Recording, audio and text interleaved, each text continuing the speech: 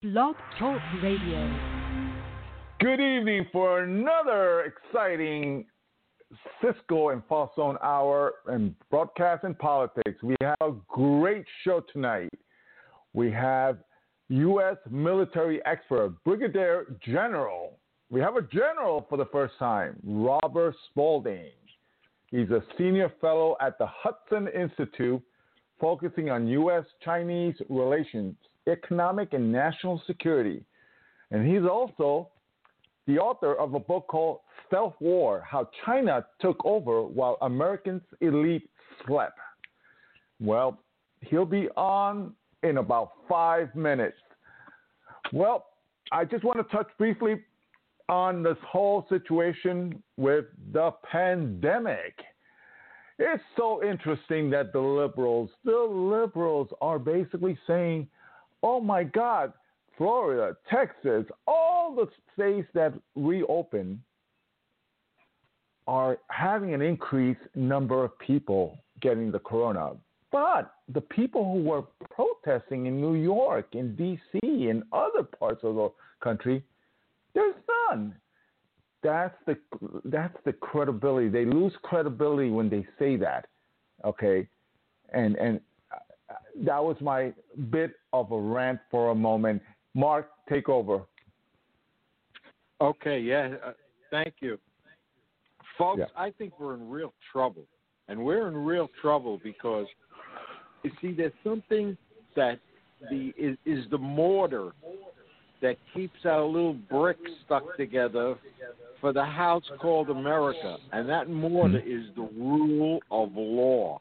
And WTF is going on with that? What? I riot, I get released, I open a playground, I get arrested, I open a gym, I get fines and arrested. If I burn and kill and maim, that's cool, bro.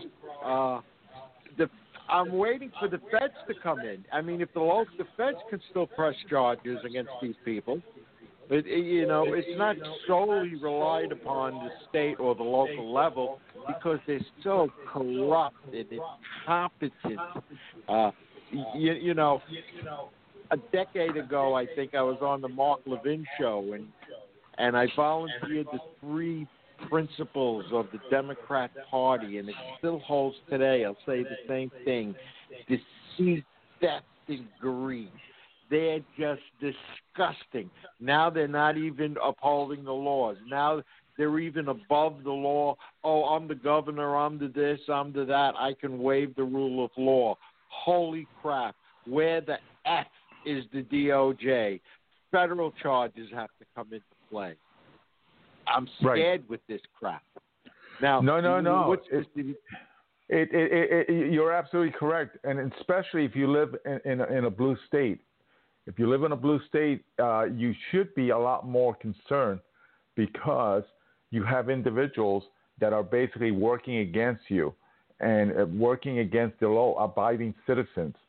They're basically taking the side of the criminals and not basically taking the side of the law-abiding citizens. So this is a wake-up call, and in November you have to get all your friends and family to actually go out there and make sure that these individuals do not get the highest level of the government in power, control of the because that's it. We're done. We're done as a country. But I think I'm very concerned about this. Now, again, the feds could step in and start arresting people. And I thought Antifa was going to be declared a terrorist group so that we could go after all the money people behind it. It's like, come on now, let's go. Get off our duff and get on the offensive against these bastards. Yeah, these I believe it. Anarchist, America-hating bastards. Yeah, well, I think it's coming. Once we get the second term, it's coming. Let's call the general. For the first time, we have a brigadier general on the line.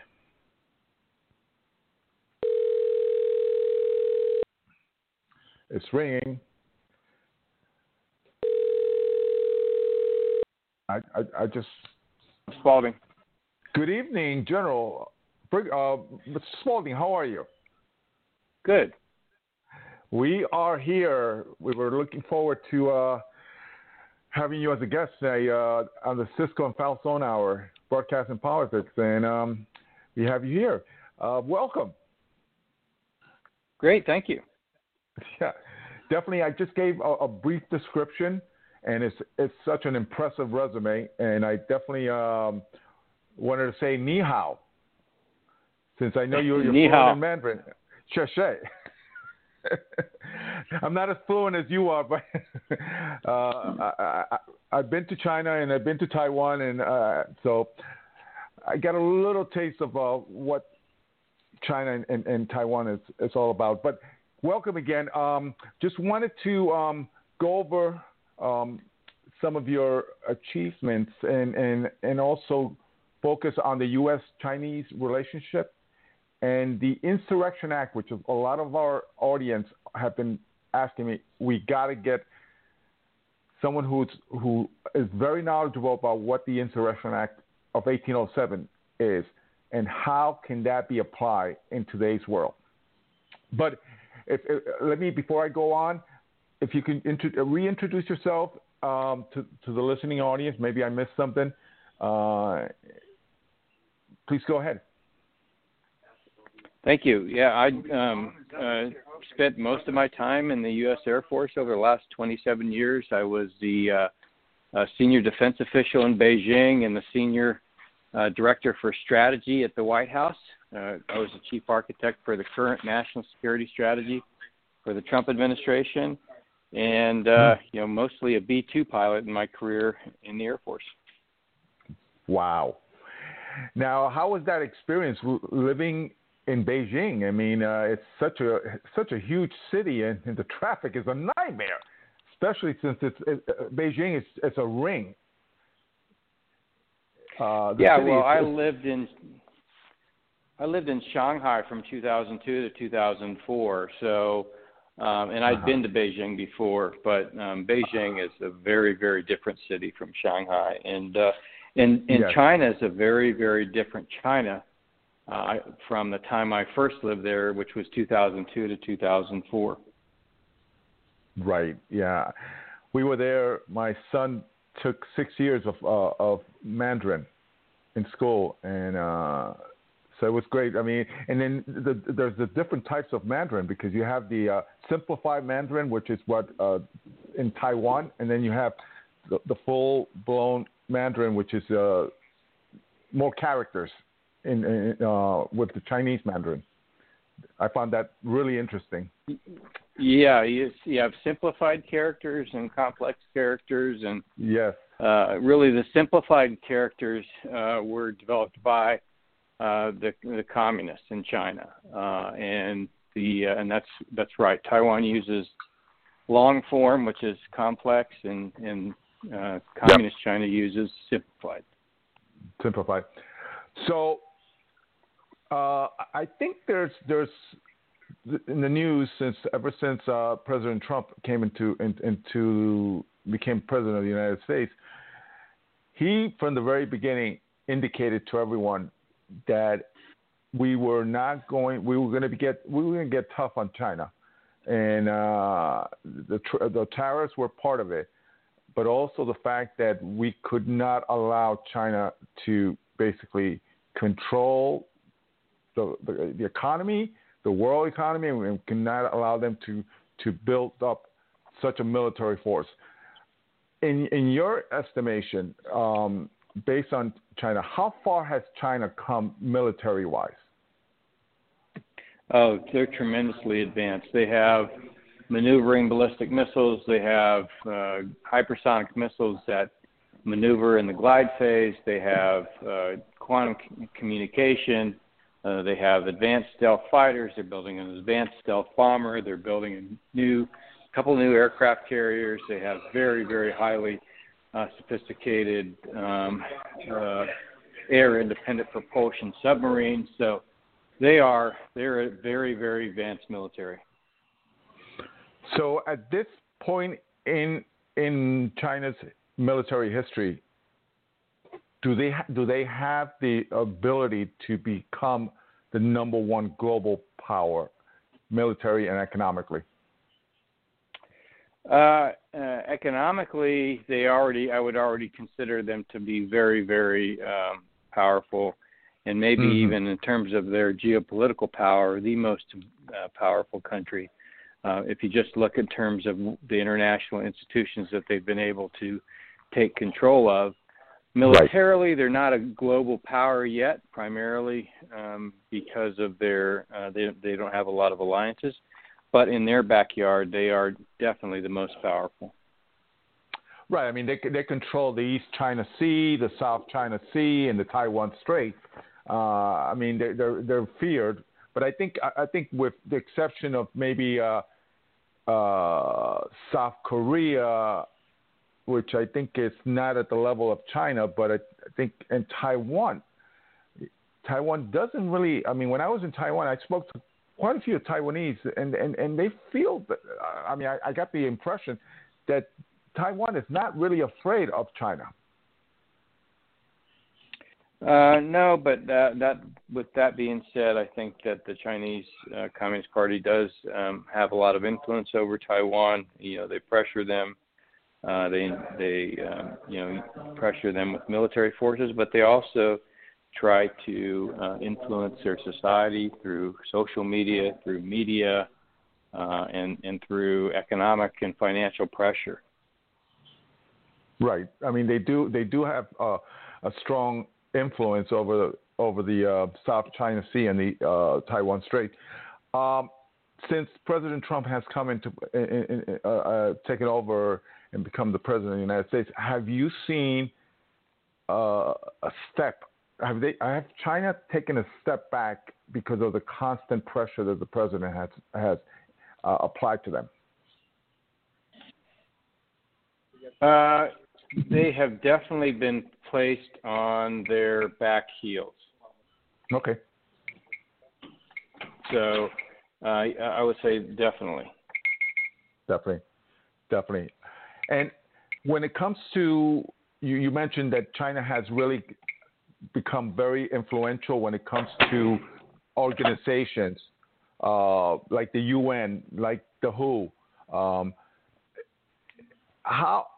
And also the influence that they have taken over here in the United States by basically sending a lot of their students and individuals from the CPP to basically, espionage, steal our technology. How come there's been such an open door policy for the Chinese government to be able to just come here and steal a lot of our proprietary technology? Well, I think for the most part because we have a very open system, and people expect that because of the open system that we have, that we should, treat nations just like we are. In other words, we tend to consider that the Chinese is an open country, and of course, as you know, they are not. They're a dictatorship. In fact, many people in the United States feel that China is a democracy, and so it's just really a level of ignorance about what the Chinese Communist Party is and what China is. Right. And, there's been, in December, we had the whole situation with Hong Kong, the Hong Kong freedom war of our fighters. And, this new security policy that the Chinese government is trying to apply to Hong Kong, to basically not taking into consideration that when they made an agreement, which I believe by now the world knows that any agreement with China is really not a fully committed agreement, because when they basically agreed with the British government that they were going to basically leave Hong Kong alone, they were not going to interfere, and they have gone back on their word, right? That's absolutely correct. In fact, they had a treaty signed with the UK Right. and they registered at the United Nations, and they violated that treaty. And of course, if you follow the history of the Chinese Communist Party, they don't adhere to any agreement that they make. Right. So that doesn't really paint a very pretty picture for the future of Hong Kong. No, Hong Kong is definitely no longer going to be independent or free. And the people of Hong Kong are essentially going to be subjugated, just like the people of mainland China are today. Right.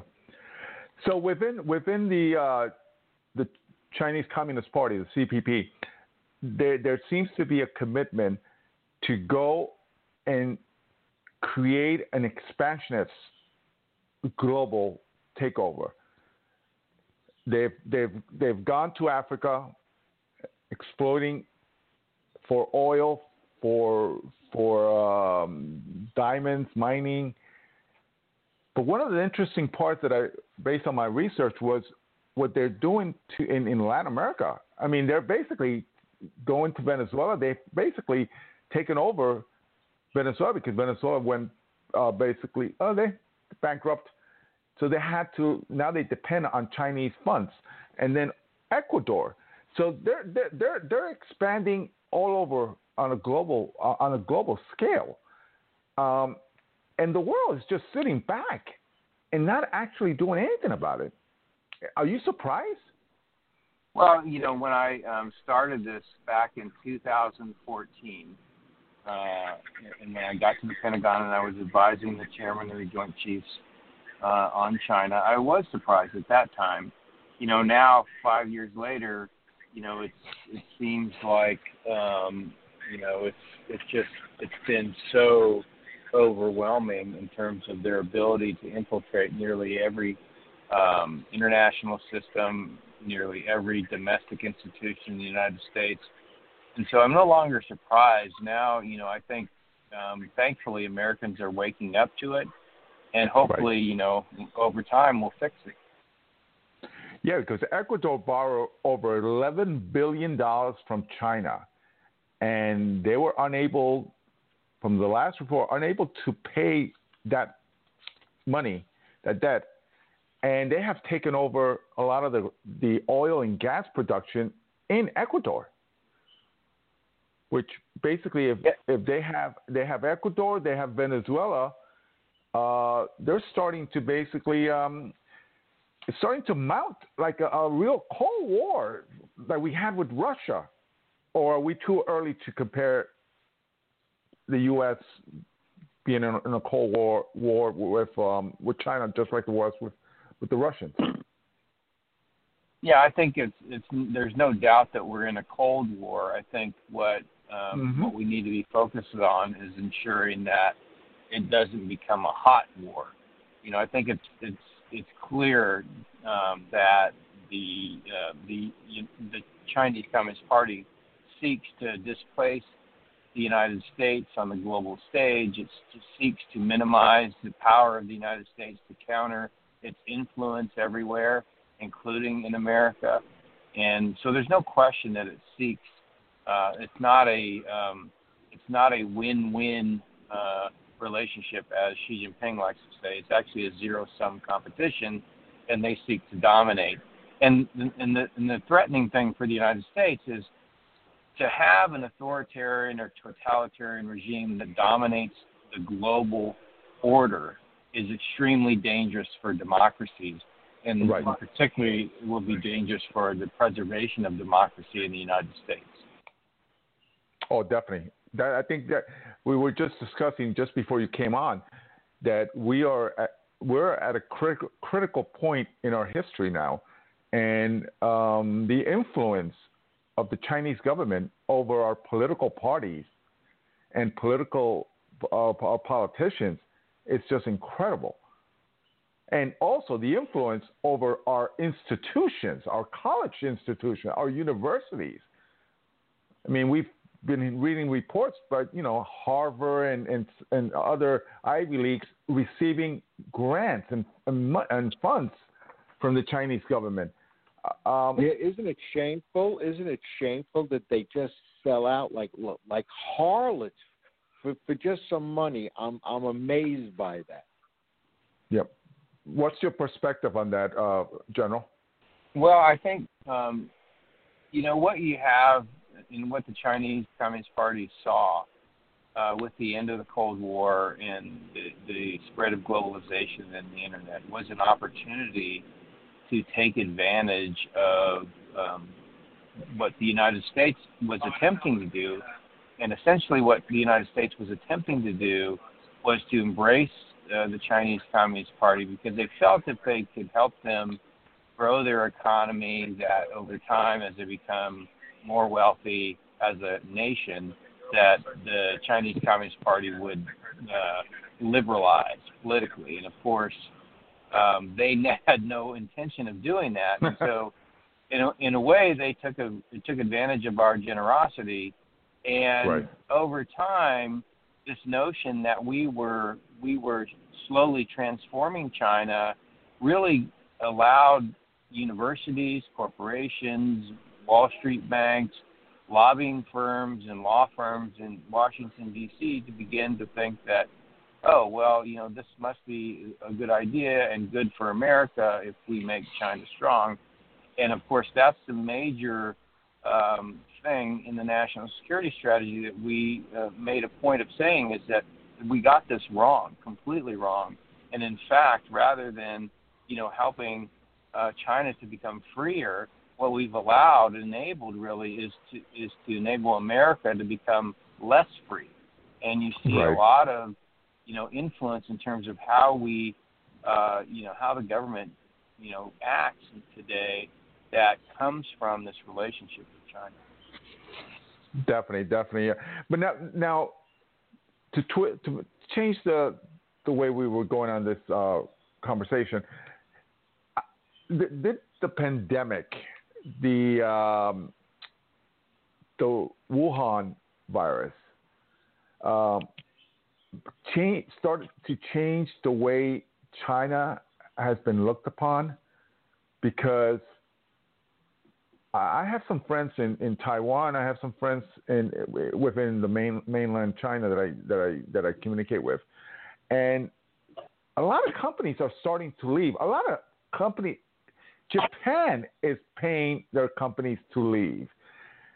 So I think there has been a backlash, and there will continue to be a backlash. And I think economically, China will be hurt. And then militarily, that will be impacted by their economic situation. Would you agree with that? Absolutely. In fact, it was already happening before the coronavirus. I think the coronavirus just made it made everybody more aware of what the Chinese Communist Party was, and therefore is accelerating the decoupling of the Chinese economy from other democracies. I think what the Chinese Communist Party is really surprised by is the level of animosity, not just from the United States, but also from the European Union, from right. Other nations, democracies in Asia, and I think it's really caught them off guard. That being said, they are so, determined that, they are under threat from democracies that they're just going to continue to close down their society, which is exactly the wrong thing that you would want to do, because that's going to make it even more difficult for them to access technology, talent, innovation, and capital that they need to continue to grow. Right, because they actually depend a lot on their economy is based on basically supplying and exporting, and I think a lot of countries. I mean, we have, like you mentioned, the EU. There's a couple of lawsuits. Germany has brought a lawsuit against the Chinese government, and other countries within the European Union have actually brought lawsuits against the state of Missouri has brought a lawsuit against the Chinese government. So I think that there is and you're absolutely correct. They're really cracking down within China, because I've been told that they're really implementing a lot of attacks against dissidents who are basically speaking out against the CCP. Well, that's right, and they're not only doing that, but they're also cracking down on businesses. They're making it even harder to do business in China for the companies that are operating there, and that's why you're seeing a mass exodus for the supply chain. In addition, what I think you're going to see from the administration, particularly in the second term, is a increase of funding and other incentives to get U.S. companies to relocate back to the United States. So I think one of the things that, I think is, facing us is the slowdown of the economy due to coronavirus. But if we can get these manufacturers back to the United States, you may see an ability to offset that decline in economic growth. Well, you have a book out there, Stealth War: How China Took Over While Americans' Elites Slept. Can you basically give us a brief introduction of what the book contains, the content of the book, and why did you write the book, and how did it come about you writing a book? Because I think it's fascinating for anyone out there. It has a great title, and I know it must be a great book, and I want to get it. Yeah, so really the reason I asked to retire from the Air Force was because I had been involved heavily in this strategy development in terms of how the United States would counter what the Chinese Communist Party had been doing. And while the strategy is out there and you can download it and read it, the context, the background, how we determined that the strategy was necessary, that story hadn't been told. And so what I tried to do is convey a brief summary of everything that we had learned, that I had learned, and others that were working on my team over the last 5 years of my time in government about what the Chinese were doing. So really understanding how it uses its economy, its society, its government to undermine the United States and the international order is really what the book's about. And then, in the end of the book, I go into a couple chapters on how do we counter and really help, restore America's, prosperity and democracy. Mm-hmm. And when you're bringing up Americans' elite, are you talking about the political class, the technology class, the business class? Because I think all of them have played. I mean, from the political parties that have been I would say the U.S. Chamber of Commerce, also a lot of the technology companies, the media giants, the Silicon Valley, who have actually allow themselves to be, to pamper China, like the Googles of the world and the Facebooks of the world, and also academia. Is that what, when you mention American elite, am I classifying, is that the group you're classifying as American elite? That's exactly correct. And then I would add into that also the elites of Wall Street and certainly the legal institutions in the United States. So the law firms, the lobbying firms, the think tanks in Washington, D.C., all of them. Right.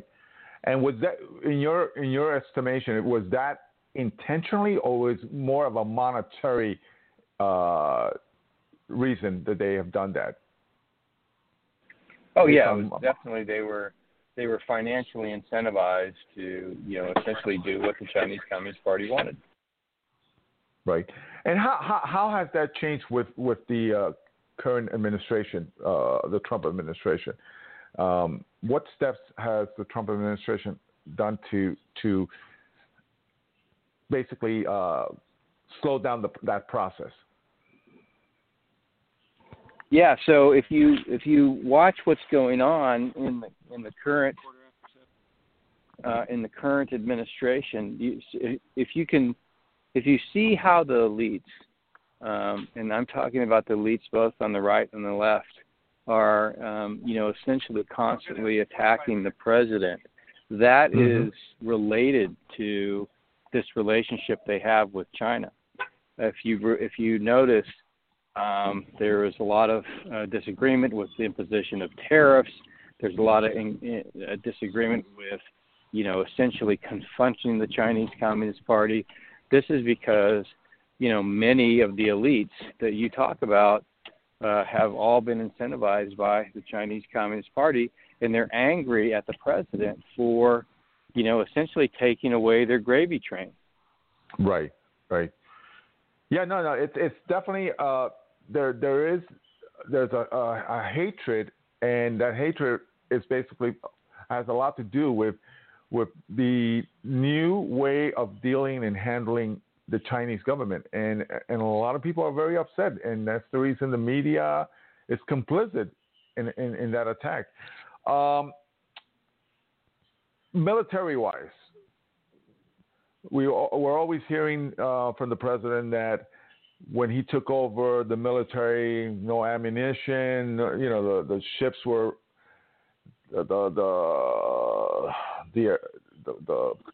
pilots had not the latest technology. And how bad was it under the previous administration when it came to the military? Since you were in the Air Force, because we keep hearing that, and the other party, the opposition party, says no, that's not true. So we definitely want to hear from you, in your experience, the difference between this current administration and the previous administration in regards to the military equipment and being up to date and being at the level that of a global power. Well, I don't think that really military power is not the main challenge that we have with the Chinese Communist Party. And so I think when I think of the challenge we have in terms of the administrations, whether you talk about the Obama administration or the Trump administration, it is primarily in the willingness to allow for the systematic theft of America's wealth. And right. Because that, so what people fail to understand, and this is what a lot of my work on the National Security Council was directed at, is that economic power precedes military power. And if you don't have economic power, then you don't have, military power. If you don't have an industrial base, then you can't build the weapons that you need to create national security. And so this tie between economic security and national security in the post-Cold War world has broken down. And today, when you talk to national security professionals in the United States, their recognition of the importance of economic security to national security just really is non-existent. Wow. Why is that?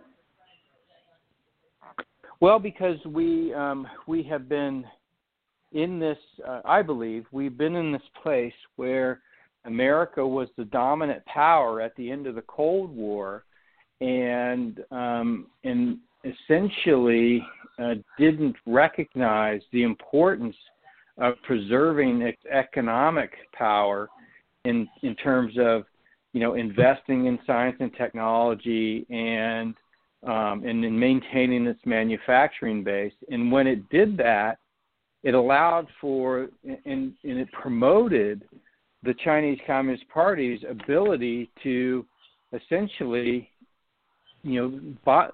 surpass us in those areas. So, China has been investing, trillions of dollars in science and technology, in addition to stealing ours. Right. China has been investing billions in manufacturing in addition. And so we've lost all of this capacity that we had during the Cold War, and it's been taken and basically moved to China. Wait, I wanted to point out the administration's strategic success in pursuing so vigorously our energy independence. Because if you recall recently, half of the Saudi production facilities were taken out by Iranian military action. Now, if that had occurred under, say, an Obama administration or some other Democratic administration, which was actually curtailing energy production, we would have been in serious straits. We would have been in serious problems. Gas would have spiked. Everything would have become more expensive. However, half of the Saudi production went out, and we so much it was just a little tiny bump in the road. So we have to give kudos to them for that strategic initiative.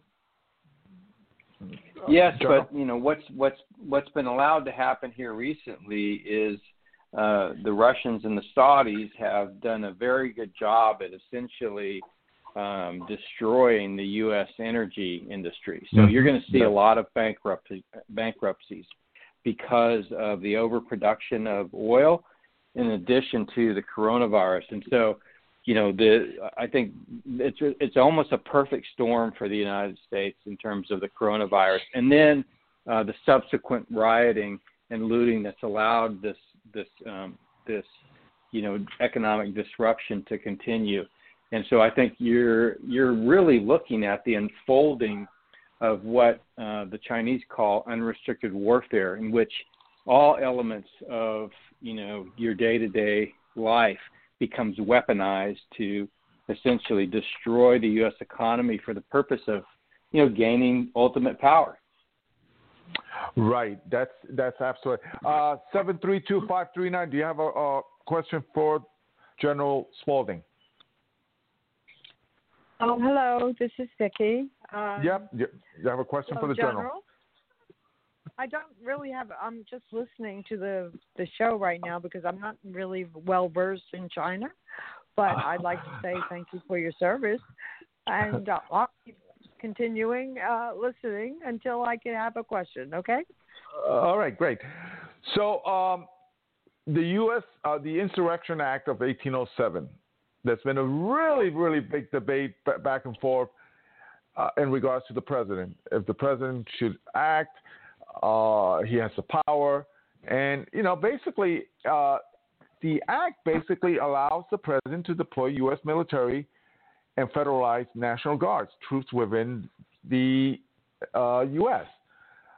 It's been used. It was used in 1993, correct me if I'm wrong, with Great Davis, the governor of California, asking George Bush to during the Rodney King disturbance. And I think Lyndon B. Johnson also did it during the Newark, New Jersey. From what my understanding is, the governor or the mayor of each state would invite the president to bring the military in. Why has been so much controversy in regards from the mayors and governors of these states regarding the president doing what others have done in the past? Well, I think it's related to the overall dissatisfaction with the elites on both the right and the left with President Trump. It really has less to do with the Insurrection Act and more to do with the fact that the elites of the country, again, on the right and on the left, not just the Democrats, but the Republicans too, that the idea that the president is an illegitimate president. And I'm not talking about the Republican Party per se. What I'm talking about are many elites in the Republican Party, and I'm not talking about the Democratic Party per se. I'm talking about many of the elites in the Democratic Party, and I think there's a differentiation between sort of the working class of America, which, I think is a class that has been undermined by this relationship with the Chinese Communist Party, because many of the jobs that they had were in these over 70,000 factories that were moved to China.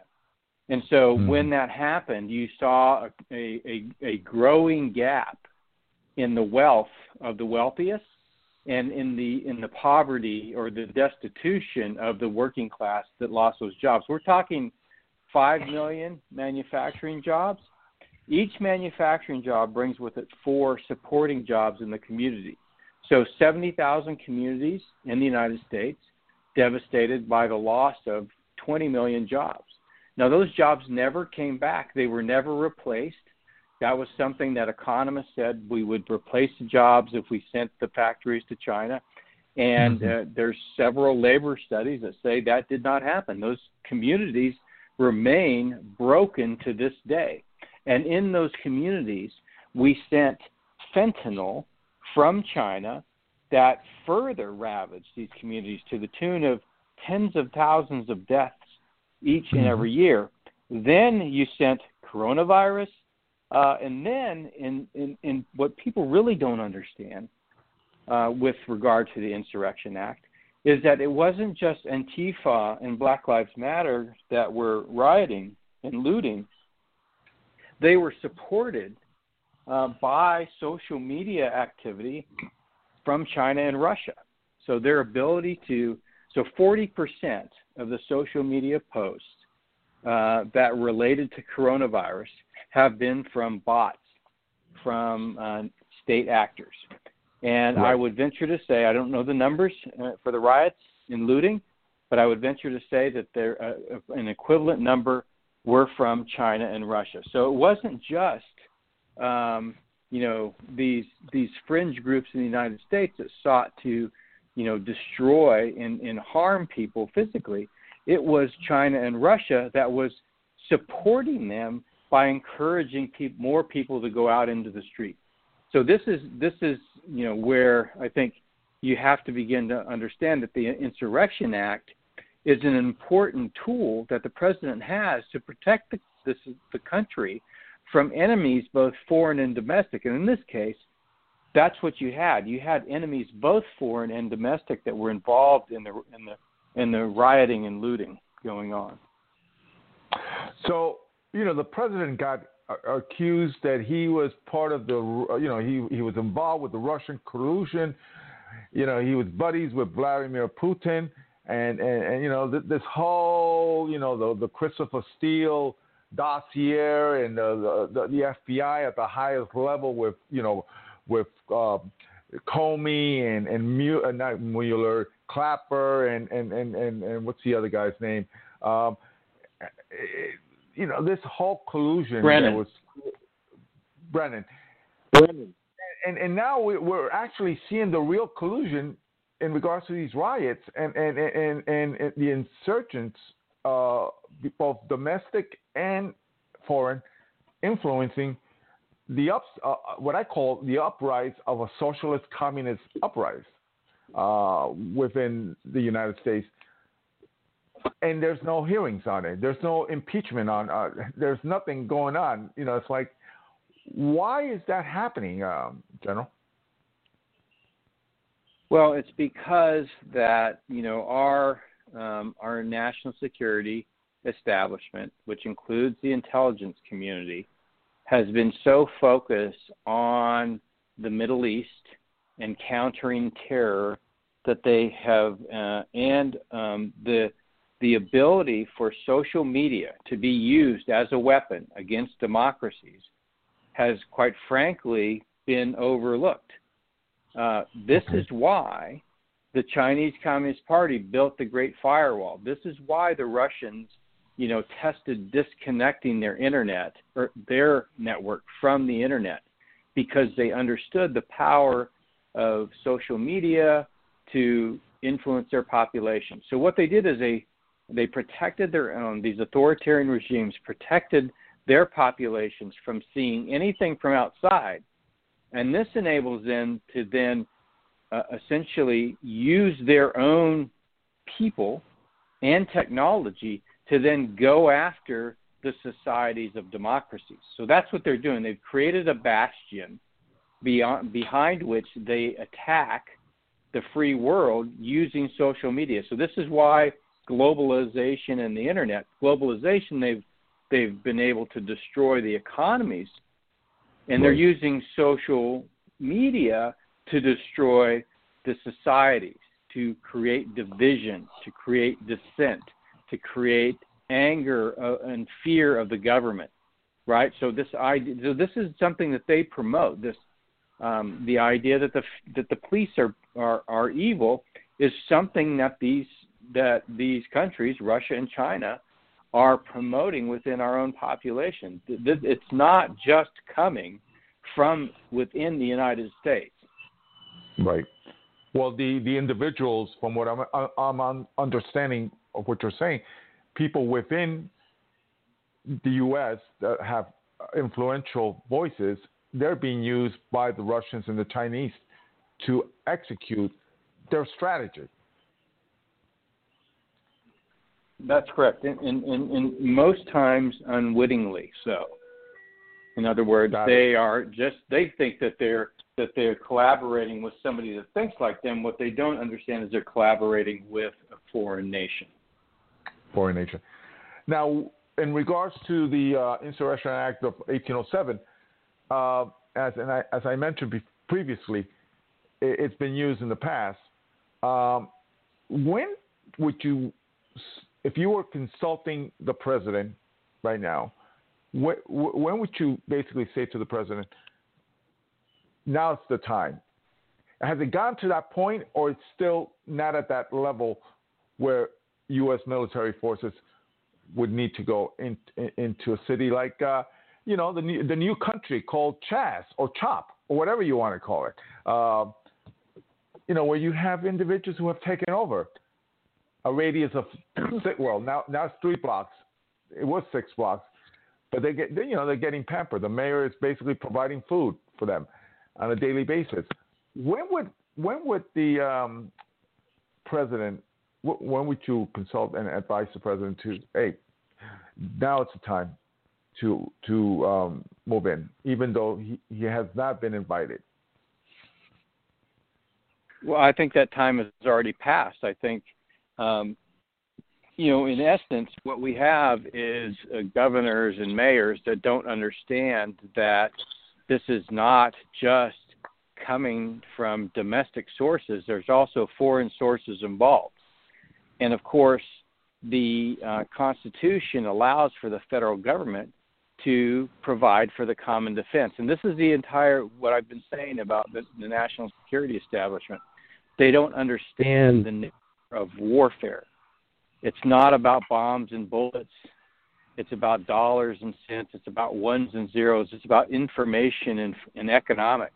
This is how Chinese Communist Party primarily, but also some of its proxies like Iran and Russia and North Korea, are using the tools that we created, the tools of globalization and the internet, to undermine the United States.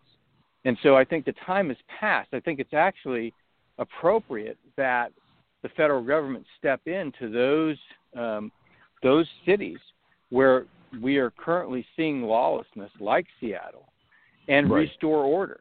This is not, we're not talking about civil disobedience here.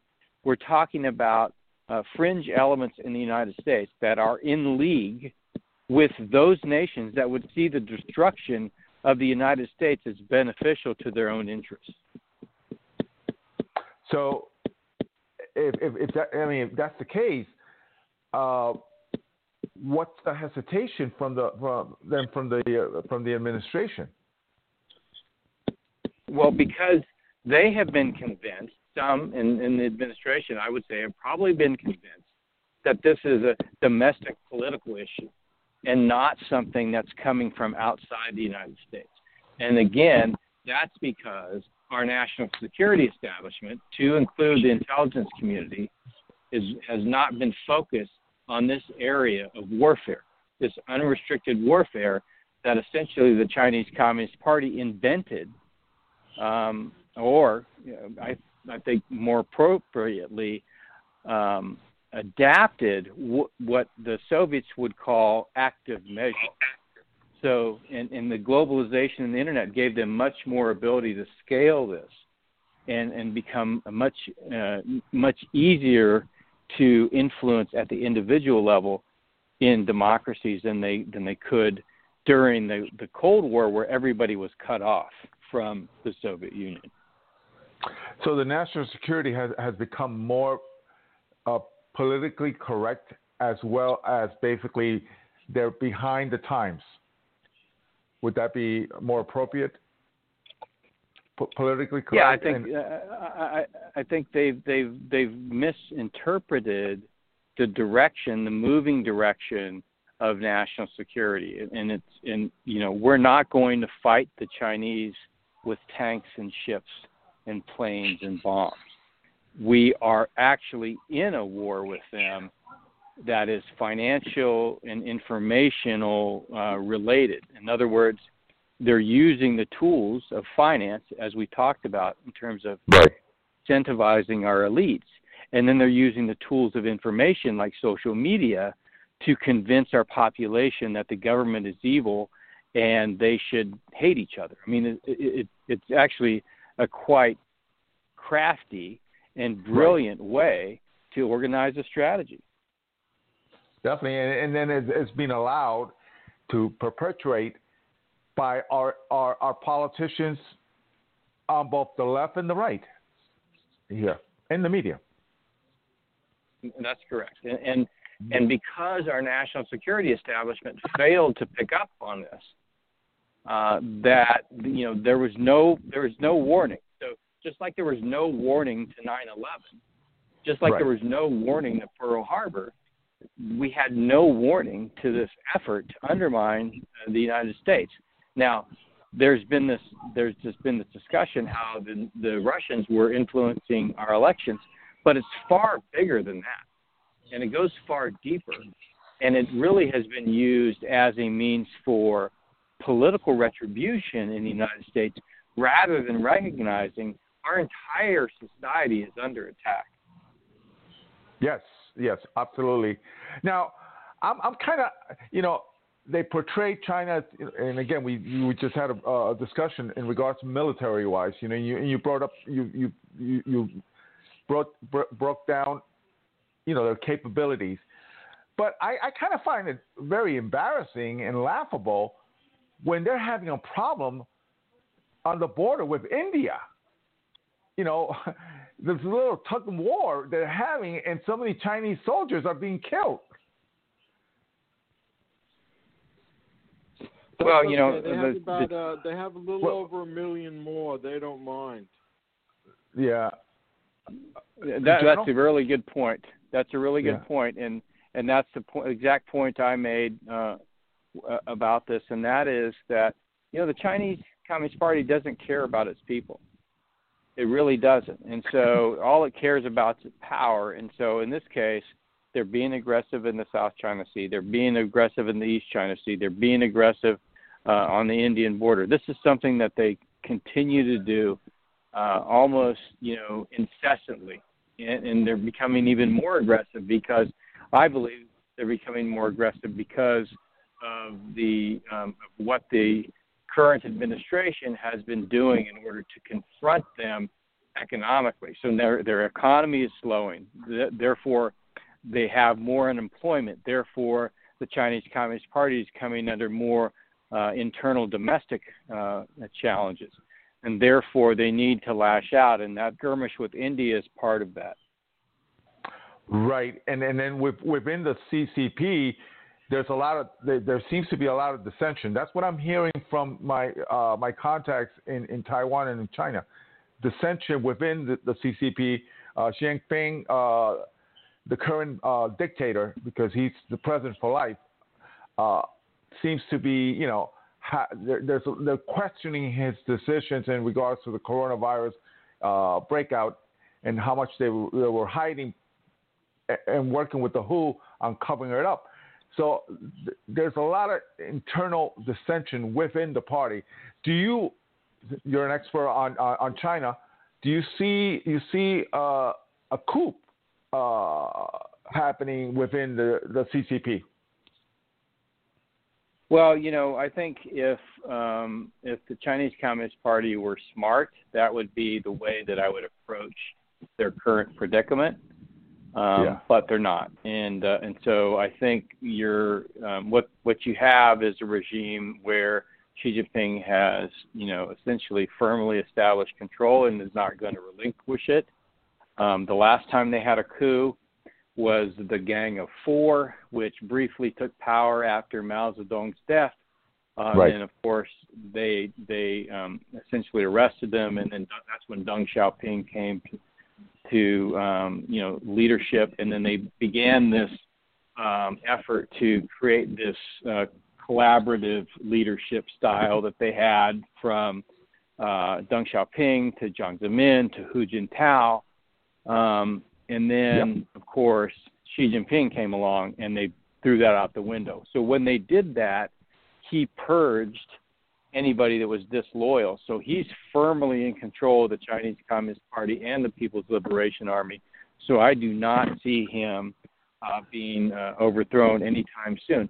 What you're going to see is a continued descent of China into this more kind of authoritarian or totalitarian system where the people are continuously oppressed, and they're going to cut themselves off from the free world because they see the free world as a danger to continued rule of the Chinese Communist Party.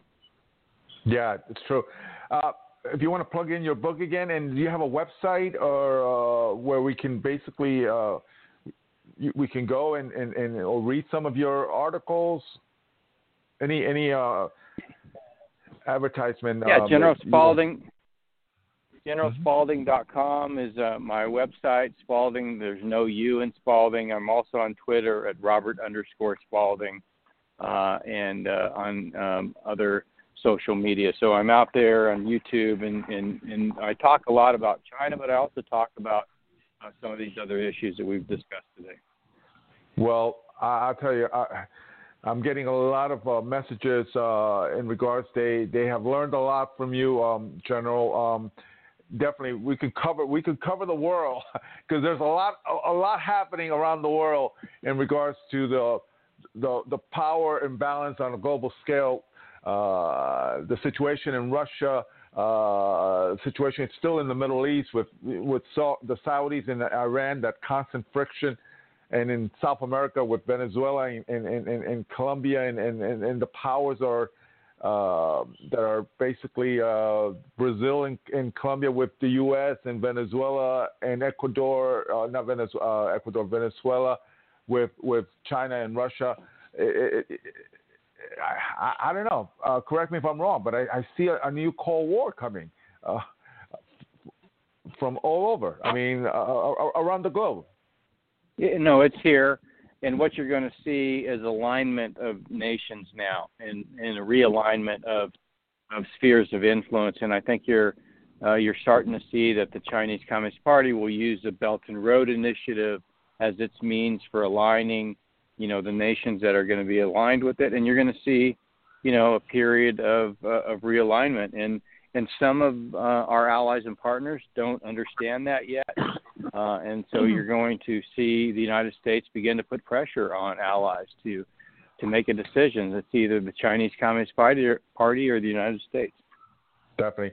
Thank you again, General. And we'll love to have you back here on our show. Thank you. Thanks so much. Have a good night. You too. Mark. Yes. Your comments. Yes, I wanted to say we're the proud benefactors of Students for a Better Future, led by Her Highness Doreen Finkel. Yes. I call her that because of her tenacity, her intelligence, and her sincerity. And I also wanted to tell the General, my uncle, my father's brother, was a retired full colonel in the Air Force. And wow. His career included hurricane hunter in the late 50s, early 60s, commander Wow. of an air base in Vietnam, and get this, he was the navigator a few years for Air Force One. Wow, that's incredible. I'm so impressed. Yeah, I'm very impressed. Yeah, full colonel, retired. Although he's deceased because of a disease that he picked up in Southeast Asia that just never left him, and eventually he succumbed to it. Well, I know you're very proud, but I think the general really gave us a full scope. I learned a lot from him. The Russian-Chinese influence in these domestic incidents, that threw me off. I don't know about you, but it did me. Yes, but then you have to broaden that.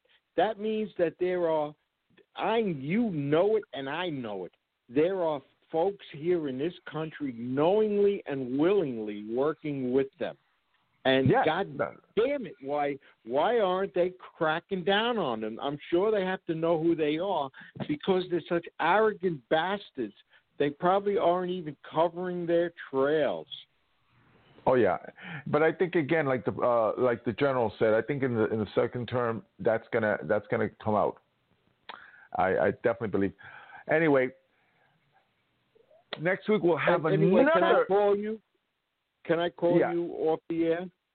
Yes, yeah. But let me just say before we leave, next week we have another special guest, and you'll know about it once you tune in into the Cisco and Falzone Hour Broadcasting Politics. Thank you. Have a good evening. God bless America, and we'll see each other next week. Bye. Bye.